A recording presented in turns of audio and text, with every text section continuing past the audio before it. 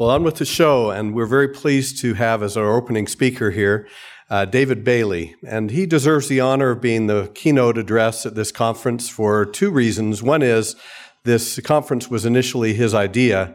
The second reason is he has been one of the most untiring advocates of Mormonism and science working together for many, many years. David is recently retired from the Lawrence Berkeley National Laboratory and is affiliated with University of California, Davis. You can read about many of his awards and accomplishments in the bio and on the web at davidbailey.com, if I got it right. davidhbailey.com, okay.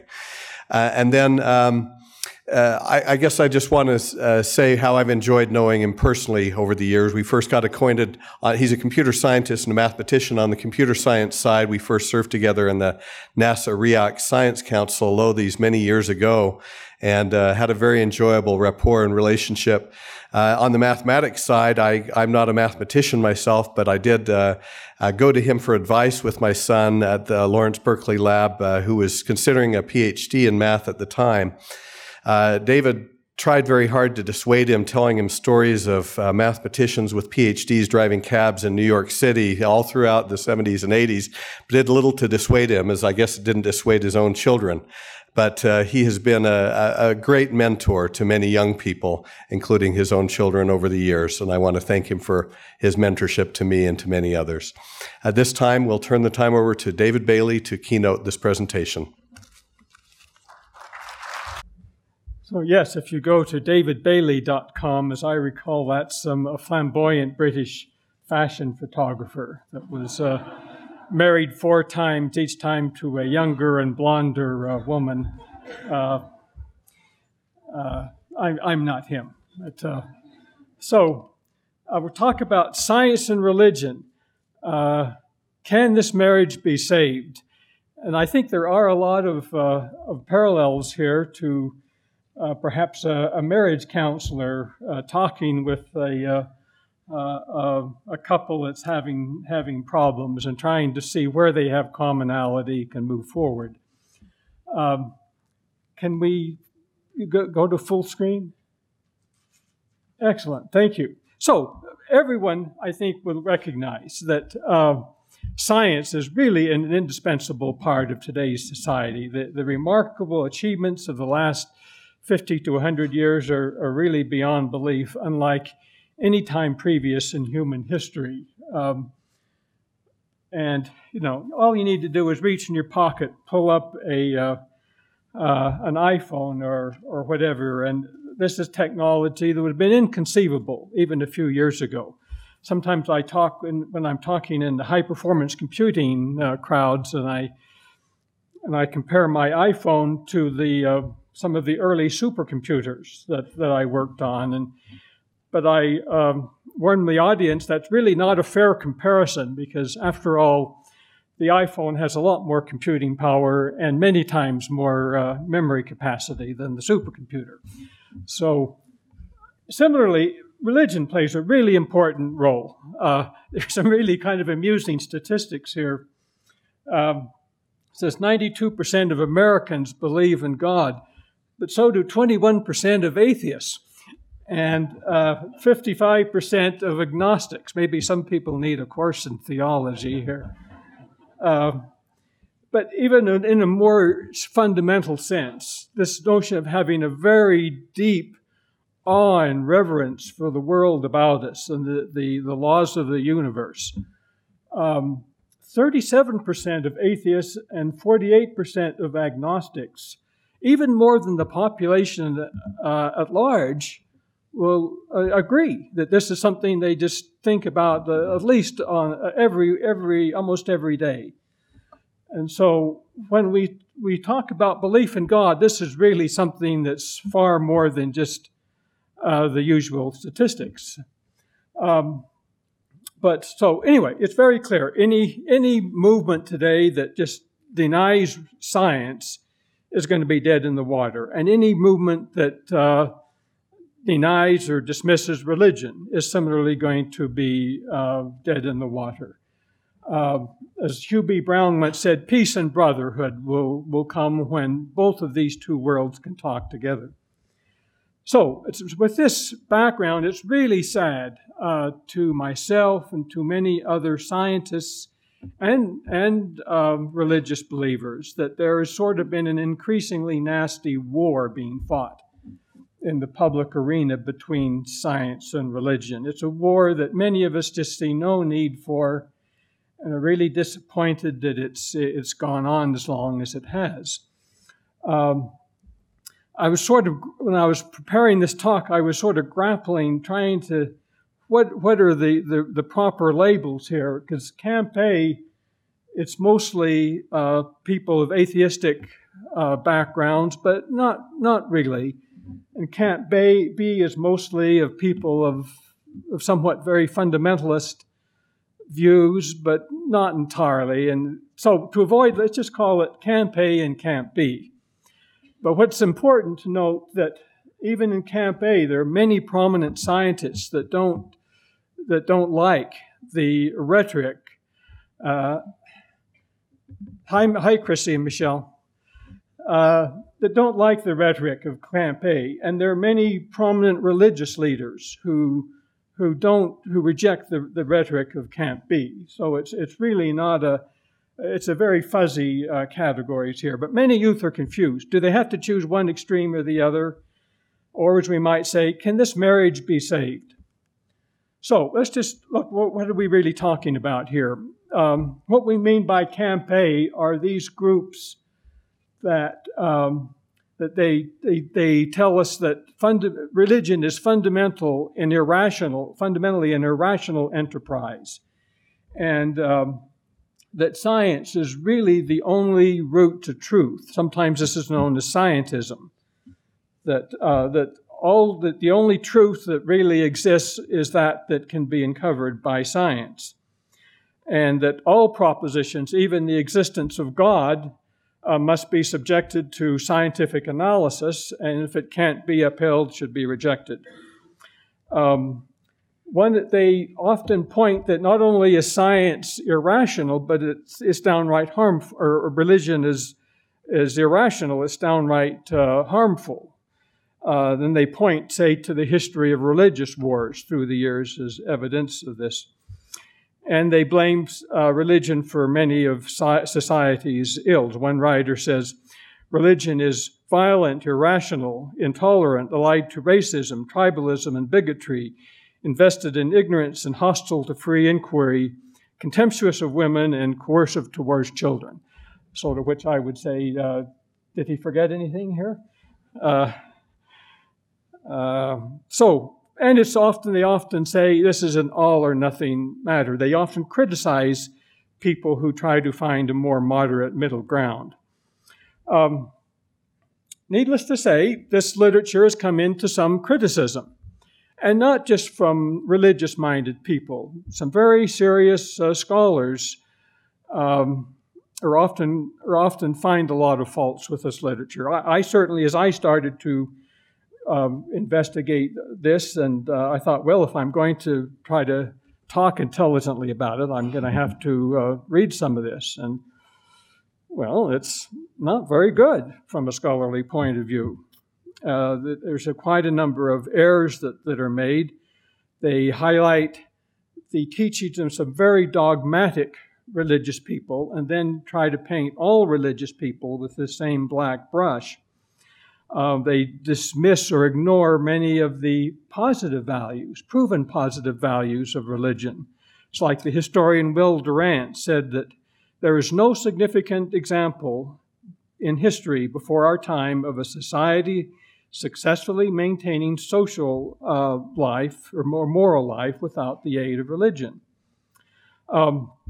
Another criticism is that they present a lot of scientific proofs that there can't be a supreme being, but this is fundamentally philosophically wrong. Science, by its very definition, cannot say anything one way or the other about God. So when you see some of these writers using a scientific argument against God, well, that can't be right, can it? this idea of sort of rejecting anything that's not strictly within the purview of empirical science. Well, if we reject religion, then we'd also have to reject art, literature, music, philosophy, just about any other aspect that we all regard as an essential part of life. One thing that I've noticed in particular when I started to look at some of this is I'm a great fan of history. I read Will and Durant's 11-volume series, The Story of Civilization.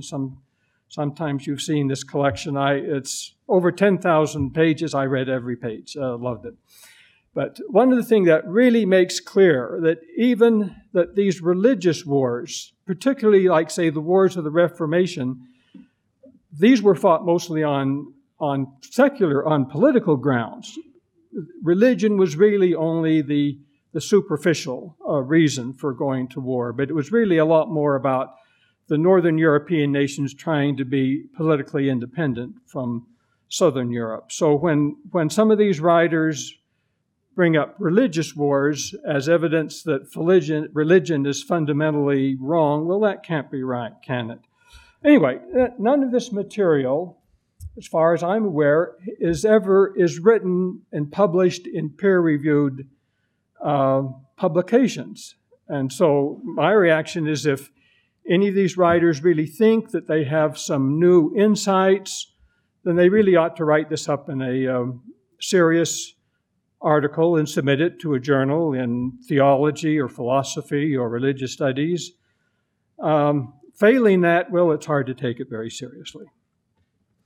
I mentioned even some very secular, non-religious writers have really found a lot of faults with this literature. Here are just a few from published book reviews of some real criticisms of this literature. Like this Brian Davies there, he's not at all a religious-minded person, but he just calls one of these works to be a deeply flawed book that just does not meet the standards of serious scholarship. So let's look at the Camp B. It's very interesting, as I started to look in this, that a lot of the characteristics of these two movements are alike. Like Hugh Nibley once pointed this out, how that through a history, warring movements tend to start looking a lot like each other. And I think that's the case here too. The Camp B people completely agree that science is utterly irreconcilable with religion. The Camp B people, they're very big on biblical inerrancy to a degree that goes far beyond the LDS view. Joseph Smith, right from the beginning, he came to the conclusion that all of these warring sectarian preachers around him, they couldn't all be right, and that it just gave that the Bible was fundamentally not detailed and not complete enough to answer a lot of these questions. And other LDS writers have pointed out that their material has been deleted from the Bible, and there are questionable additions. The book, The Song of Solomon, is usually regarded as not inspired. And in general, there's agreement that the scriptures were not intended to be read primarily as a scientific treatise. But these groups, they really want to see the Bible as the complete and infallible Word of God. They spend a lot of effort trying to find criticisms of science and criticisms of the scientific theories, and that they argue that it's technically as well as theologically in error. And they identify phenomena that can't be explained by science. Some of them suggest that the reason that our world appears old is because God created it that way with an appearance of age as a test of faith. And like the Camp A, they tend to blame science for many of society's ills. And again, you'll find here's another long string of ills that are blamed on science, and it raises the question, did he forget anything there? And again, like Campe, they argue this is an all or nothing matter. They are very critical of people who try to find a moderate middle ground. So again, criticisms, just like the Campe literature, it's often rather blustery in tone. It would never be acceptable for being published in peer-reviewed literature. And they tend not to bring out new scientific data or insights, but tend to review a lot of ideas that are really kind of old. They, as far as their technical criticisms of science, these are generally kind of outdated. And most scientists, and most really devout scientists, most LDS scientists agree that most of this type of literature is really not sound scientifically. The one thing that concerns me is that by trying to prove God, by finding phenomena that can be explained by science, this leads to what some people call God of the gaps theology, which is often a source of disappointment. People say, I base my faith on the fact that science can't explain X, and then later, as science can explain X, then they have a crisis of faith. So this really just isn't a good way to go, in my view. And again, it's not published in peer-reviewed sources. So many feel that if some of these people think that they have some valid concerns about science, well, write it up, submit it to a peer-reviewed journal. We'd like to hear from it. This appearance of age theory, to me, is, again, of a particular concern. In my view, this would lead to the very problematic notion that God is deliberately making the world appear phony. And I just can't believe that that's a productive way to go. We look at, we imagine all of the specks of rock on the Earth, and that they've all been kind of jiggered with their nuclear isotopes to look old. Well, or that light coming from distant stars, that's not really going to work. So let's just go on here let's look at some of the commentary of religious figures, and in particular some LDS figures. Like B.H. Roberts mentioned that he says that to insist that the whole of all of the life and death came just within the last few thousand years, that's not going to work. James E. Talmage mentioned that we shouldn't view the Bible as a work of science, and then there are a couple of others from non-LDS sources here. And again, I think we agree that neither of these camps would pass peer review. An ancient account said that when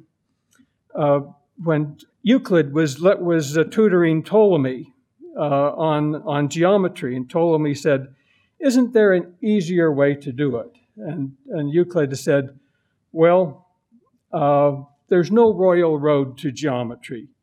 And I think the same thing goes here for either science and religion. If you're going to critique science, you really can't do it from outside of science. And if you're going to critique religion, you've really got to lead a religious life and seriously studying it if you want credibility.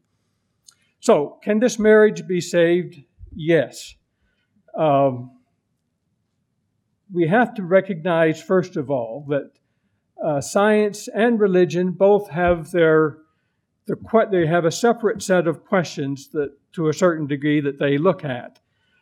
Science really can't say anything about the existence of God or morality or salvation. And religion really can't tell us about the mass of the electron or the equations of relativity. Nonetheless, we might, let me just go ahead. There are a lot of things that are in common. We read in Nephi, 2 Nephi, that we should never say, we have received and we need no more. This is something that very much resonates with scientific progress. There's this idea of progress. Once I was reading this book by Robert Nisbet on the idea of progress, and he defined it as the notion that mankind has advanced in the past, is now advancing, and may be expected to continue advancing in the future. I thought, whoa, this guy must be LDS. That's just almost a restatement of the 9th article of faith. But no, but I think you agree that there is a real commonality in this notion of scientific progress, and within the context of the law of eternal progression that we read in the LDS Church. And a reverence for the elegant laws and the elegance of the universe. There's a scientific colleague of mine who hasn't really seriously practiced religion in many years, but he told me very frankly that the magnificence and the elegance of the laws underlying the universe were so moving that he said by that regard, he's a devoted worshiper. And so, one really clear point, if anyone said, what did this Bailey guy talk about when he was giving his talk? To me, the real crux of this is that LDS teachings on natural law, that numerous times throughout the history of the church, LDS leaders have emphasized that there really isn't anything like a miracle that's totally outside the realm of natural law. There may be things that happen that are natural laws that we don't yet understand, but that there are no things that are contrary to natural law. There are really natural laws. The world really does obey natural laws, and we can learn about those laws. And here are just a few quotes. Talmage in particular just says, in his writing said, miracles that are commonly regarded as occurrence in opposition to the laws of nature, he said that's wrong. There are no such. The laws of nature are inviolable. We really do have, and God acts through natural laws. So if God is acting through natural laws, and if the world operates through natural law, why do we have a war? This notion to me completely undercuts the whole need for a war between science and religion. And I just wish this were a lot better appreciated. To me, this is Mormonism's key contribution to this discussion of science and religion. That the fundamental notion here completely removes the need for a war between science and religion. Other LDS leaders have made some very positive comments on science. I won't go through these, just here's some more. President Hinckley just said, he says, in the 20th century, referring to the 20th century, it's been the best of all centuries. He talks about life expectancy, all the miracles of science. He says this is almost beyond belief. This is not the talk of someone who is opposed to or negative towards science. There have been some negative comments. I'm sure we all know some examples, and some of these negative comments are often used by critics of the church to say, see, Mormonism is anti-science. But any objective study where you really look at all of these together, it's very clear that it's overwhelmingly positive. Evolution sometimes gives people some heartburn. But again, many people have researched this. It's clear now that the church has made some very clear statements. There's this 1931 letter from the First Presidency, which is now part of an official packet approved by the First Presidency for students. It says, leave geology, biology, archaeology, and anthropology, no one of which has to do with the salvation of the souls of mankind, to scientific research, while we magnify our calling in the realm of the church. So again, they're saying, let science be science. Let's not occupy ourselves within the realm of the church in scientific controversies. This, to me, is a very wise counsel, because as other writers have noted, that a science that's married whole hog to religion today will be a widow tomorrow, because scientific theories change and religion will end up on the short end. It's just like a married couple is well advised to have some measure of independence and not be just completely mirror images of each other. They need to bring different ideas to the table. So I think that all of this, we need to think that go out and just look at some of the photos that NASA has on their website. Go out into a wilderness area and look at the wonders of nature. Both religion and science can stand in awe at this majesty of the universe, which we now know is far larger, far grander, far more exotic, and far more law-abiding than ever before appreciated in history. Why isn't this cause for celebration? Thank you.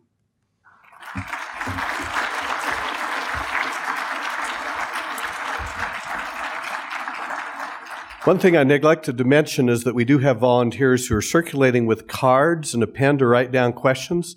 So as you go through the different talks today, make sure that you, any burning questions you have, you write down and hand to one of the volunteers. We have just one question for David this time.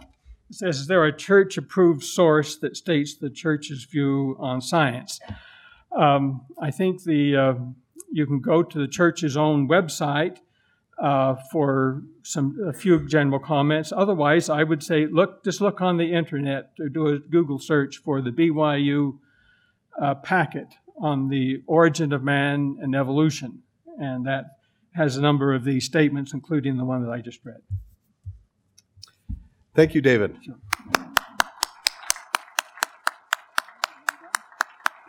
Ahead of time. I'm on 2 minutes ahead of time. 2 minutes ahead of time. Well, do you want to take any burning questions from the audience? Sure. Okay, we have time for one burning question from the audience since we didn't circulate the cards well enough. Yes, please. As I think about Mormonism and science, and I think where the rubber hits the road, I think about our temple endowment and Adam and Eve and that theology, and then I think about evolution, mitochondrial Eve and a different Adam, and it seems like that's where modern-day science has the most difficulty reconciling science and religion. Well, I'll readily admit that I think both parties have been remiss, even within the church, in not really exploring this. And I think even among LDS scientists, we could do more in exploring the theology of creation and the theology of evolution. I was just speaking with Steve Peck ahead of time here, and to see if there have been some things written, and I think we can do better. But I fully appreciate your concern. This is something that needs to be better understood. We've moved away from some of the original traditional strict young Earth 6-day, 24-hour-day creation scenarios, but we haven't put much in its place. And this is something that needs to be done better. Thank you.